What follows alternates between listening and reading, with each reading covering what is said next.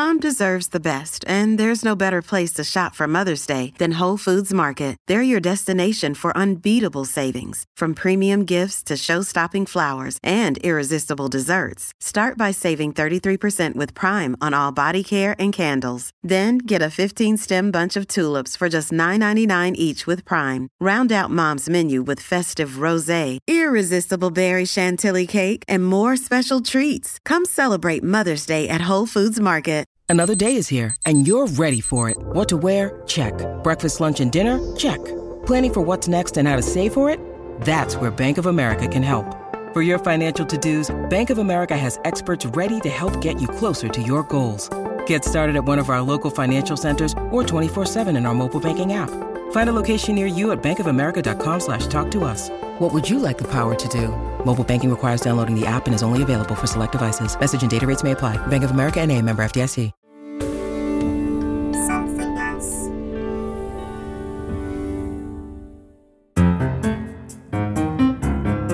Hello and welcome to an especially sweet episode, we hope, of Something Rhymes with Purple. This is a podcast all about words and language, and today we are indulging our sweet tooths, if you can say that. Our sweet teeth, Giles. Do you have any? Do I have sweet teeth? But do you have a sweet teeth? No, I haven't. But it's funny you should say that, because people of my parents' generation often didn't have teeth. You know, people used to have false teeth. A lot of people had false teeth. And you would go to visit old people and you'd find there was a sort of glass on the bedside, and rather sinister, floating around in the glass, were false teeth. And when I was a little boy, you could go to the sweet shop and you could get false teeth made of sweets. Did you know that? Oh, good grief. I remember cigarettes. Do you remember those candy cigarettes that you could buy as well? I do, and they were the only cigarettes I've ever smoked. We thought we were very cool, didn't we? But we had a fantastic store, sadly now languished, called Woolies or Woolworths. And Woolworths had the biggest sweet section in most high streets. And it was a joy for me, Giles, to go to Woolworths whenever I did. It wasn't often enough because we did have a local sweet shop, which was brilliant. But do you remember Woolies? Did you used to go and visit their aisles? Woolies was one of the world's most famous stores. And there were Woolworths all over the country and indeed all over the world. But F.W. Woolworth was American, and it was global. It was huge, and it failed ultimately because it ceased to be what we always thought it was. When I was a child, you could go in and things were inexpensive there. They were laid out on different counters. You could go to Woolies and you knew what you were going to get. And then as the years went by, it sort of lost its way and we weren't quite sure what it was doing. And eventually, it's extraordinary. It was so huge and then it disappeared. But I remember those sweet counters the vividly. pick and mix aisle. Oh, fantastic. Yes. Where do we begin with the world of... Well, actually, could we begin, since we're supposed to be here talking about words and language, that's what Something Rhymes with Purple is all about, can we begin with the words sweet, which, actually, we're global. I'm calling it a sweet, but I think Americans call it candy, don't they? They do. Explain all that to us. They do. So, well, the earliest records of what we refer to as sweets go back to ancient times. I mean, we're talking ancient Egyptians who would combine fruit and nuts with honey. So not quite the boiled or chewy sweets that we think of today, of course. And the noun was really first applied to a sweet food or drink, or indeed a sweet dish like a pudding or a tart or cooked fruit and that kind of thing. And they were often called sweet meats if they were in lozenge or drop form. If you think of lemon drops, I love that word. It reminds me of Somewhere Over the Rainbow, where troubles melt like lemon drops away above the chimney tops. Anyway, they were called sweet meats. And in 1851, Henry Mayhew, who was a really important chronicler of the slang of the London working classes, essentially. He noted, we should do a whole episode on him because he was an amazing. Did he write a book called London Life and the London Poor? I think he did. Yeah. And he speaks of something called rose acid, which he calls a transparent sweet. So I think he's talking about a boiled sweet then. So we're talking 1850s for some of our earliest records of what we today, and, you know, indeed we're talking about when we get to the pick and mix counter here. Candy is actually from Middle English when it was called sugar candy, but ultimately it goes back to a Sanskrit word, kanda, meaning a fragment, because these were little drops of sweet things or candied things indeed as well. So Sanskrit and Arabic have had quite a big influence when it comes to language, at least, on our sweet teeth. I still don't know whether to say our sweet tooth or our sweet teeth. So I'm going to go to our sweet teeth. I think it should be sweet tooth. You've got a sweet tooth. You've got a sweet tooth, but what about the plural? It's our sweet tooths. It's our sweet tooths. Because well, people can write in and argue, but I think it's a sweet tooth that you refer to. You don't say, I've got sweet teeth. I mean, that's meaning, you've got charming teeth. They've been beautifully whitened and straightened. You've got really sweet teeth. No. A sweet tooth means you like sweet things. Yes. Shall I tell you a little bit about sugar? Because the history of sugar is quite interesting, really. It probably originated in New Guinea, but if you follow its migration routes, you can trace it to Southeast Asia and to India. And in 320 something BC, one of Alexander the Great's officers talked about seeing a kind of reed that grew near the river Indus, and he reported it as producing honey but without bees. And that was indeed sugar. And sugar itself goes back to a Sanskrit word sakara. And it sort of means grit in a way because of its gritty crystals. And when sugarcane was introduced into Persia, the Sanskrit term was then borrowed there as shakar. And the Persians, really spread sugarcane cultivation throughout the Arab world. And in Arabic, shakar became shukar. And ultimately, that's where it came. But the Crusaders also sampled sugar while they were in the Middle East. And one of them recorded with amazement how people living in Tripoli would suck onto a kind of cane to get its sweet flavour. And this intense sweetness was obviously something really, really new, and it seduced everybody. And that created a demand for a really sweet product, which Venice really became a leading distributor of, and so on and so on. So it's a little bit like salt. You know, the history of salt is so important to the history of civilization, and sugar too, albeit slightly more innocently. Which were your favourite sweets? I need to know. I loved a gobstopper. When I was a little boy, I loved a gobstopper, and one of my first relationships was with a girl called Susan. I don't know how old we were. 4, 5 at the time. But you could get gobstoppers that changed colour. The gobstopper was so called because it was so big, it stopped your gob. And do you remember they changed colours? They were different. It was pink, and then there was green inside, and then there was yellow. Do you remember that? You sucked them. I do. I absolutely love them. Look, my cat has come to join in as well. We're talking about gobstoppers, Bo. Yeah, well, I love them. Susan and I, we would each have a gobstopper, and we would take it, and then when the colour, we'd keep checking the colour, and then when the colour began to change, we'd swap gobstoppers. Not totally hygienic. Not totally hygienic. So the gobstopper was mine, and the aniseed ball. I loved gobstoppers and aniseed balls. They changed colour too. What were your two favourites? I liked fruit salads. Which, do you remember fruit salads? They were these sort of little stripy chews that were sold alongside blackjacks, although I think blackjacks actually have a slightly shady past to them. I'm not sure their name was entirely innocent, but I did love those, and they were kind of licorice flavour. So those I loved. I loved wine gums. Do you know why wine gums got their name, or how they got their name? Please tell me. Well, apparently Charles Maynard, who invented them in the early 20th century, he wanted to distract drinkers from alcohol. And so he called them wine gums and labelled each one with a drink name as if it would sort of encourage abstinence. Whereas I was scoffing them as a 7-year-old far more happily than I was drinking port. Well, we used to have wine gum and candid cigarette parties where we would, we would take the wine gums and put them in little wine glasses, and we'd actually drink drink one at a time from the wine glass, and then while in the other hand we'd hold these cigarettes, and there were two types of cigarettes. There was the ones that were purely made of candy that had a little pink tip. Do you remember that? Didn't they have the ones that kind of lit up? Do you remember those? I do. I don't think they were sweets. I think they just lit up. They glowed at the bottom. Joke things, yeah. I think the ones that you could eat, ones that were made of candy and had a little kind of pink top, and there were other ones that were actually made of chocolate that had white edible paper around them. Oh, I don't remember those. Okay. And there were some that actually had sort of like filter tips that had a coloured edge to the paper. It's all coming back to me now. I know. This is the thing. Honestly, it's like asking someone for their favourite kids' TV programme or their favourite word. Sweets has the same effect. Did you like any boiled sweets? I liked a lemon sherbet. I think it was a hard edge. Sherbet. It was a sort of hard boiled sweet on the outside. And, yeah, it did. It was rough on the top of your mouth. Yes. Bonbons. I love bonbons. You can still get toffee bonbons, raspberry bonbons. Bonbon is obviously a French word meaning sweet. Bonbon. Sweet. Nice. Yeah. But the boiled sweet in England is called hard candy in America, isn't it? Yes, absolutely. And it's boiled, can you believe this? The sugar-based syrup that gives us boiled sweets and hard candy is boiled to 320 degrees Fahrenheit, 160 degrees centigrade to make it. Lollipops also quite often hard candy, aren't they? And I love that because we think it goes back to the use of lolly for tongue. And one of your favourite words is lollygagging, isn't it? As if you're dawdling with your tongue hanging out.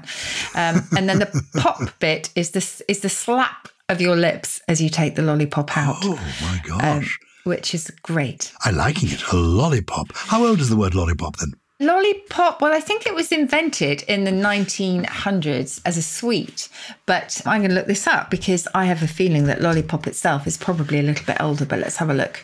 1784, yeah, and it was then water ice on a stick, so it was a little bit like an ice cream. Yeah, but you still can get, of course, ice lollies, which are ice lollipops. Of course, same thing. And Australian English lollies are all sweets as far as I know. So I can't wait to get all the emails in from the purple people on this one.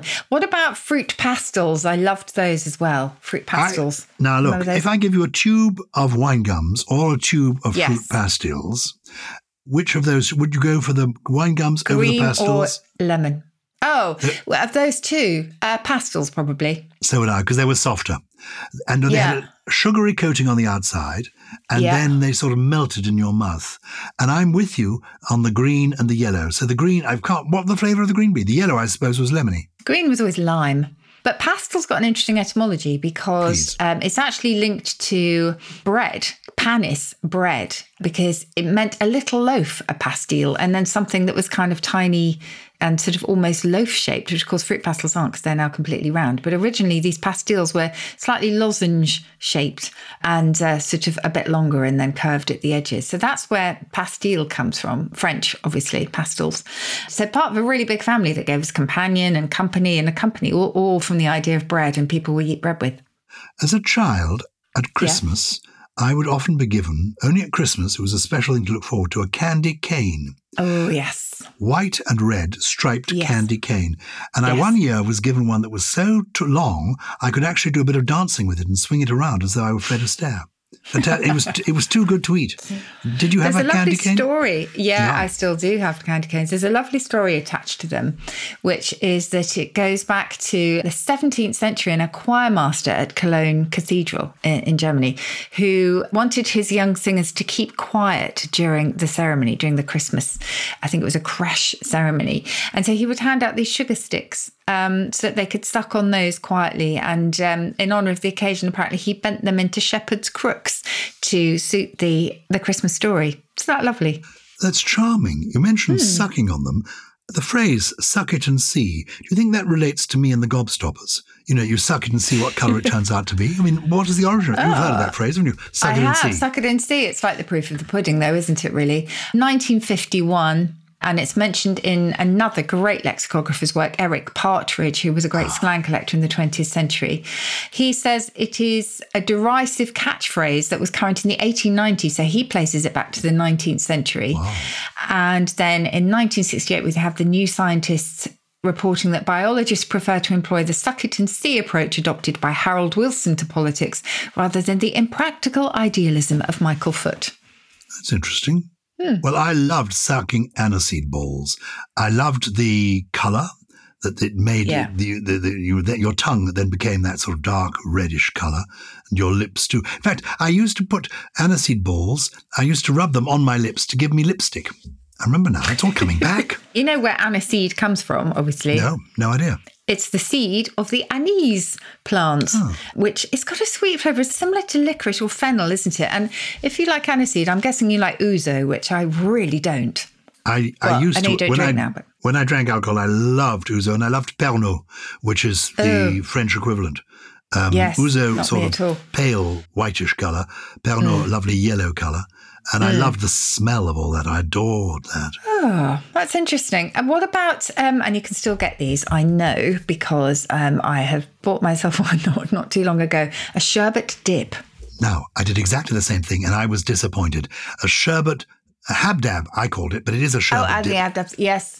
That was a lollipop. The sherbet dip was the licorice stick, and the sherbet abdab, or whatever it was called, sherbet dabs, was a lollipop that you dipped in your sherbet. You're quite right. So the sherbet dip, was it a little sort of piece of paper in which the sherbet, like a triangular-shaped sherbet envelope, where the sherbet was, and then you had a licorice stick, which was hollow, so like a straw, licorice straw, and you would suck it up. Suck up. Sherbet is just too sweet now, but that's another one that comes from Arabic, and it's actually a sibling of sorbet. Sherbet and sorbet, closely related to syrup too, and they were all originally drinks, so very, very sweet drinks. And in fact, they're based on the Arabic sariba, to drink.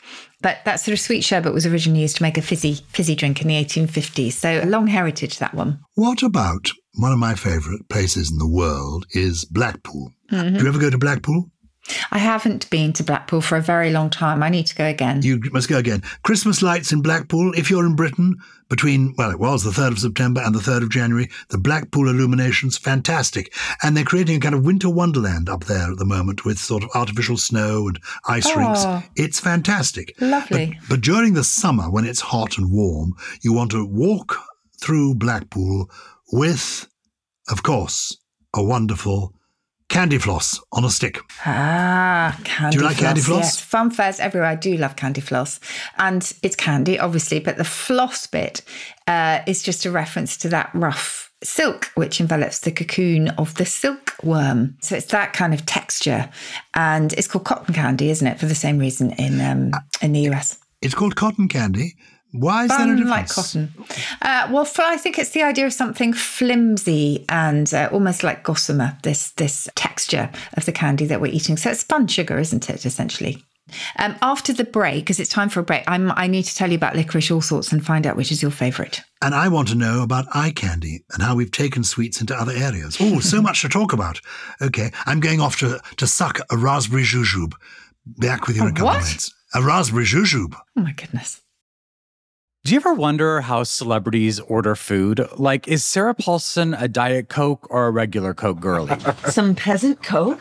No. Or how does Sofia Vergara order a pizza? No tomatoes. I cannot eat tomatoes. Yes. Are you cool with mushrooms? Not really. Okay. If these are the details you need, and I know you do, I have the podcast for you. I'm Jesse Tyler Ferguson, and on my podcast, Dinners on Me, I take some notable friends of mine out to dinners in Los Angeles and New York City. Listen wherever you get your podcasts. That thing was delicious. Welcome back to Something Rhymes with Purple, where I'm hoping to be educated on the raspberry jujube. Are you not familiar? I've been giggling about it ever since. Look up the word jujube. J-U-J-U-B. How do you spell it? Is it like zhuzh? I don't know what the origin of it is. My father was always talking about jujubes. I imagine, therefore, it's an Edwardian word. My father was born in 1910, at the end of the Edwardian era.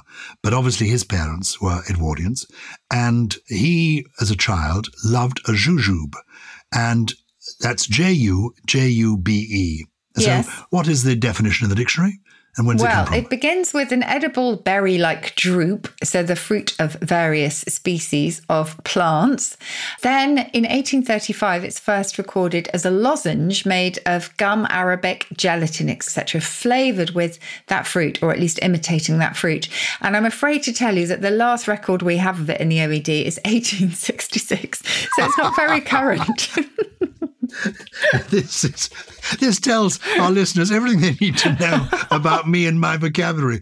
Maybe then we could do a special edition of Something Rhymes with Purple, where instead of, you can actually listen to Something Rhymes with Purple without the ads if you choose to by joining the Purple Club. But maybe we should have an extra place where you don't need to listen to me because everything I say is so out of date. I just was getting my own back because you were mocking me for not knowing what on earth a jujube was. But anyway.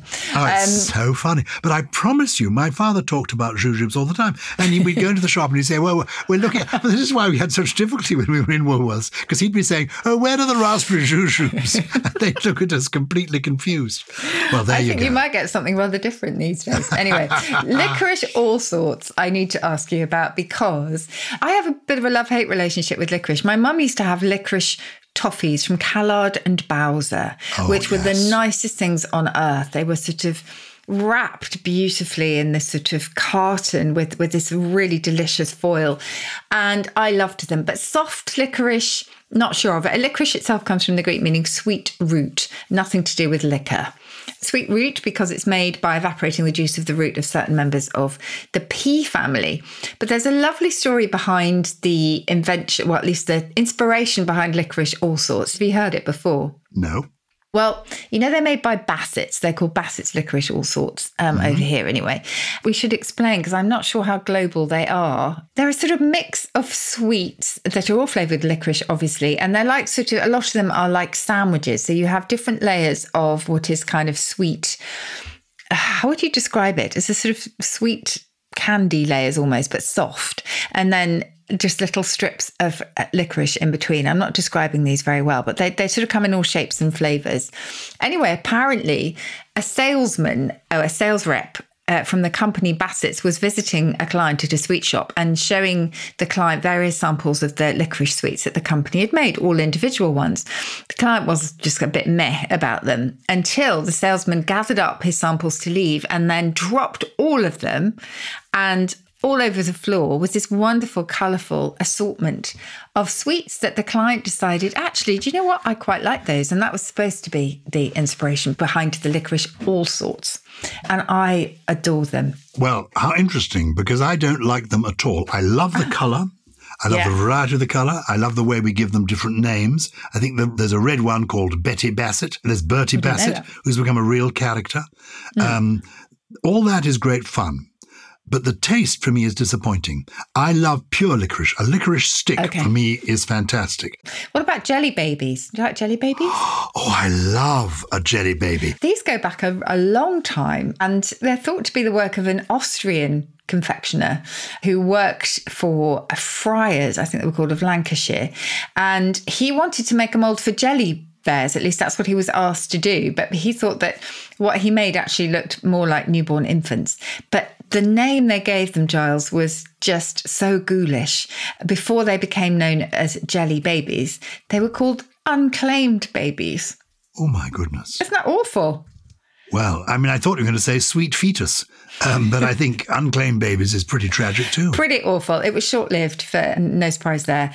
And then Bassett's of Sheffield took over and they called them jelly babies, which is clearly much better. Does Turkish Delight come from Turkey? Turkish Delight is from Turkey, and the 19th century apparently saw an unknown British traveller discover a dessert, what was essentially a dessert, and bring it back. And it was traditionally called lokum, and he couldn't remember the name. This is the story. I mean, we're not sure how true it is. And he renamed it Turkish Delight. And Charles Dickens in Edwin Drood has a lovely, well, one of his characters has a fantastic alternative name for Turkish Delight, which is Lumps of Delight. And apparently one of the characters, and I don't know Edwin Drood, so I don't know the novel, but apparently one of them says, to what? The Lumps of Delight shop? And the answer is a Turkish sweetmeat, sir. So, yes, Turkish Delight. I prefer the sort of bastardized chocolate version to the highly perfumed original. I'm so sorry. I'm a real Philistine when it comes to Turkish Delight. You are with that, because the highly perfumed version, Turkish Delight, if there's a little nut inside, it is particularly good. Okay. Yes, you like the chocolate-coated version. Yes, in a do you pink know wrapper. who I mean by Noel Card, the English playwright? Yes. Genius. And he went to North Africa for a holiday once, and he reported back to his friends in England that he was, I'm now in Ankara, where I am known as English Delight. Anyway, that's by the by. I love that. I love that. Let's turn to some of the phrases. I mean, we talked about sweet tooth, which I think should correctly be sweet tooth. It's clear what that means. Yes, no, I won't go over it again, but it was just that if you're talking about more than one person's sweet tooth, what do you say? And I'm not sure sweet tooth. It's a challenge. Anyway, I agree. It's a challenge. That goes back to the 14th century, believe it or not, as in a taste or liking for sweet things. Yeah, that's pretty incredible. There's also the sweet spot. The sweet spot, which is the point on a bat or a club or a racket when it makes the most effective contact with the ball. So it's a sport term originally recorded from the 1970s. But it's swept into other areas, hasn't it? Yeah, I mean, when people say, oh, you hit the sweet spot. Yes, exactly. It's now used generally in an idiomatic sense for sure. Yeah. Yeah. So that is sweet as in nice. A lot of these are to do with sweetness being something that people feel warm I think about. the sweet spot is a very precise spot, isn't it? Where it's that sort of absolute place where the ball hits or whatever. Toot sweet. Toot sweet means it's actually, obviously, it's actually the French, isn't it? And it's nothing to do with sweets at all. It's sweet as in S-U-I-T-E. Meaning immediately. T-E. Meaning following, Toot yes. sweet. Yes, Very or good. following. Exactly. And you asked about sugar daddy, an elderly man who lavishes gifts on a young woman. 1926 is the first reference we have of that. That's how we first met, isn't it, Susie? Speak for yourself. We also have sweet in Sweet FA. Oh, yes. Sweet Fanny Adams. Yes, Sweet who Fanny was? Adams. Now, Fanny Adams was a real person. It's something to do with a murder, as I recall. Oh, horrible. It's very, very grisly. Yes, a poor child who was abducted and murdered. And aboard ships, Sweet Fanny Adams became a horrible, dark euphemism for the kind of tinned rations that people had because her body, I think, was dismembered. It's all really grim. But of course, the Fanny Adams, the FA bit, has now been substituted by another FA. So Sweet FA somehow suits the Sweet Fanny Adams thing. But yeah, really dark history. Not very nice. Is that enough sweet talk for today? Should we move on to the correspondence? I think we should. And invite people, do tell us your sweet stories and also ask specific questions if you've got them about the names of sweets, sweetmeats in your part of the world. If you want to get in touch with us, it's purple@somethingelse.com, something without a G. Who have we heard from this week, Susie? Oh, we have a fantastic question. One of my favourites actually to date from Jenny Bell. Dear Susie and Giles, I'm so glad I found your podcast. I studied linguistics at university and love all things language related. My question is to do with the word butterfly. Why are the English, French, Spanish, Italian and German words for butterfly, papillon, mariposa, schmetterling, farfalla, so different? Thank you for all the brilliant discussions so far and please keep them coming. Well, what a polyglot. And her accent for each one completely differentiated. Gosh. Absolutely brilliant. Yeah. Well, first of all, butterfly, I should say, Jenny. We're not completely sure why it's called butterfly. We don't think it is an inversion of flutterby, which is often the sort of children's etymology. I know. And we have talked about this, haven't we, Giles? I think there are two theories. One is that, which is not nearly as nice as flutterby, it's that the butterfly's poo is slightly buttery coloured, yellow coloured. And the other is that the sort of old wives' tale that butterflies would fly in through an open window and land on any available butter. And that too is behind Schmetterling, because Schmetten in German means cream and ling is a sort of little diminutive. So that was due to a similar belief that butterflies eat milk products, or that witches transform themselves into butterflies in order to steal cream and butter and things, which is lovely. So I love the way that these are wrapped up in superstition. Papillon is simply straight from the Latin papilio, meaning butterfly. But if you remember, Giles, that it's a sibling of pavilion because the tent or awning of a pavilion looks like giant butterflies' wings, which are kind of spread out, which is lovely. Farfalle, that possibly does also look back to the Latin papilio via an old Italian dialect, papaglione.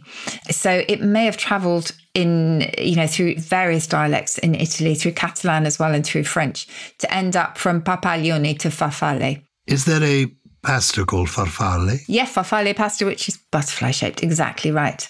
Mariposa, the most accepted etymology says that it comes from the expression Mary alight, Mari posa, Mary alight, as in land. And you'll find that in children's songs and games. And it's funny, in Sardinian as well, apparently there are similar words, Maria vola, Maria fly. So it's a reference to the Virgin Mary.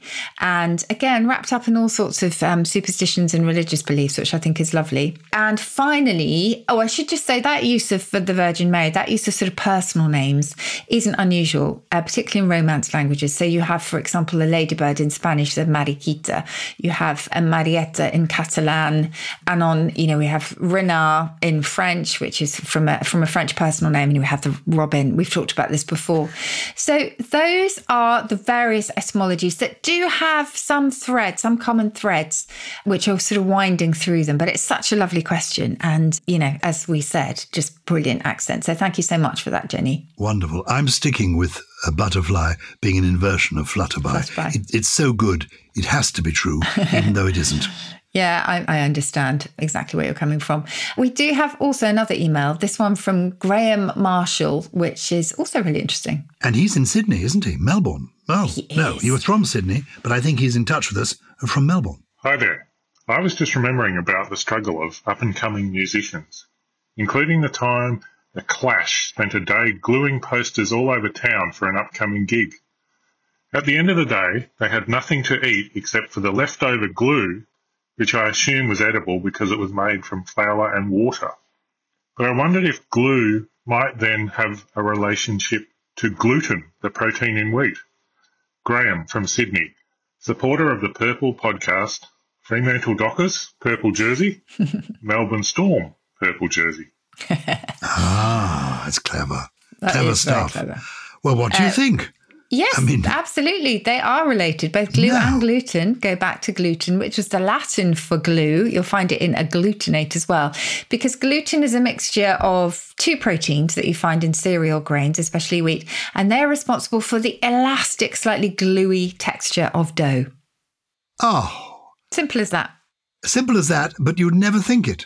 Completely brilliant. Well, thanks to Graham. This is why we are so grateful. Thank you very much indeed, Graham Marshall, for getting in touch. And for everybody who from around the world does get in touch, you can get in touch with us. It's purple@somethingelse.com. And you can actually meet us too, because we're doing some live podcasts on stage. And I think our next show is on the 20th of November at London's Fortune Theatre. Wherever you are, come and see us. Each show is different from the last show or the next show, and we just love meeting the Purple people. For tickets and info, go to somethingrhymeswithpurple.com, somethingrhymeswithpurple.com, or follow us on social media at Something Rhymes on Twitter and Facebook, or Something Rhymes With on Instagram. That's quite a lot of things to remember, isn't it?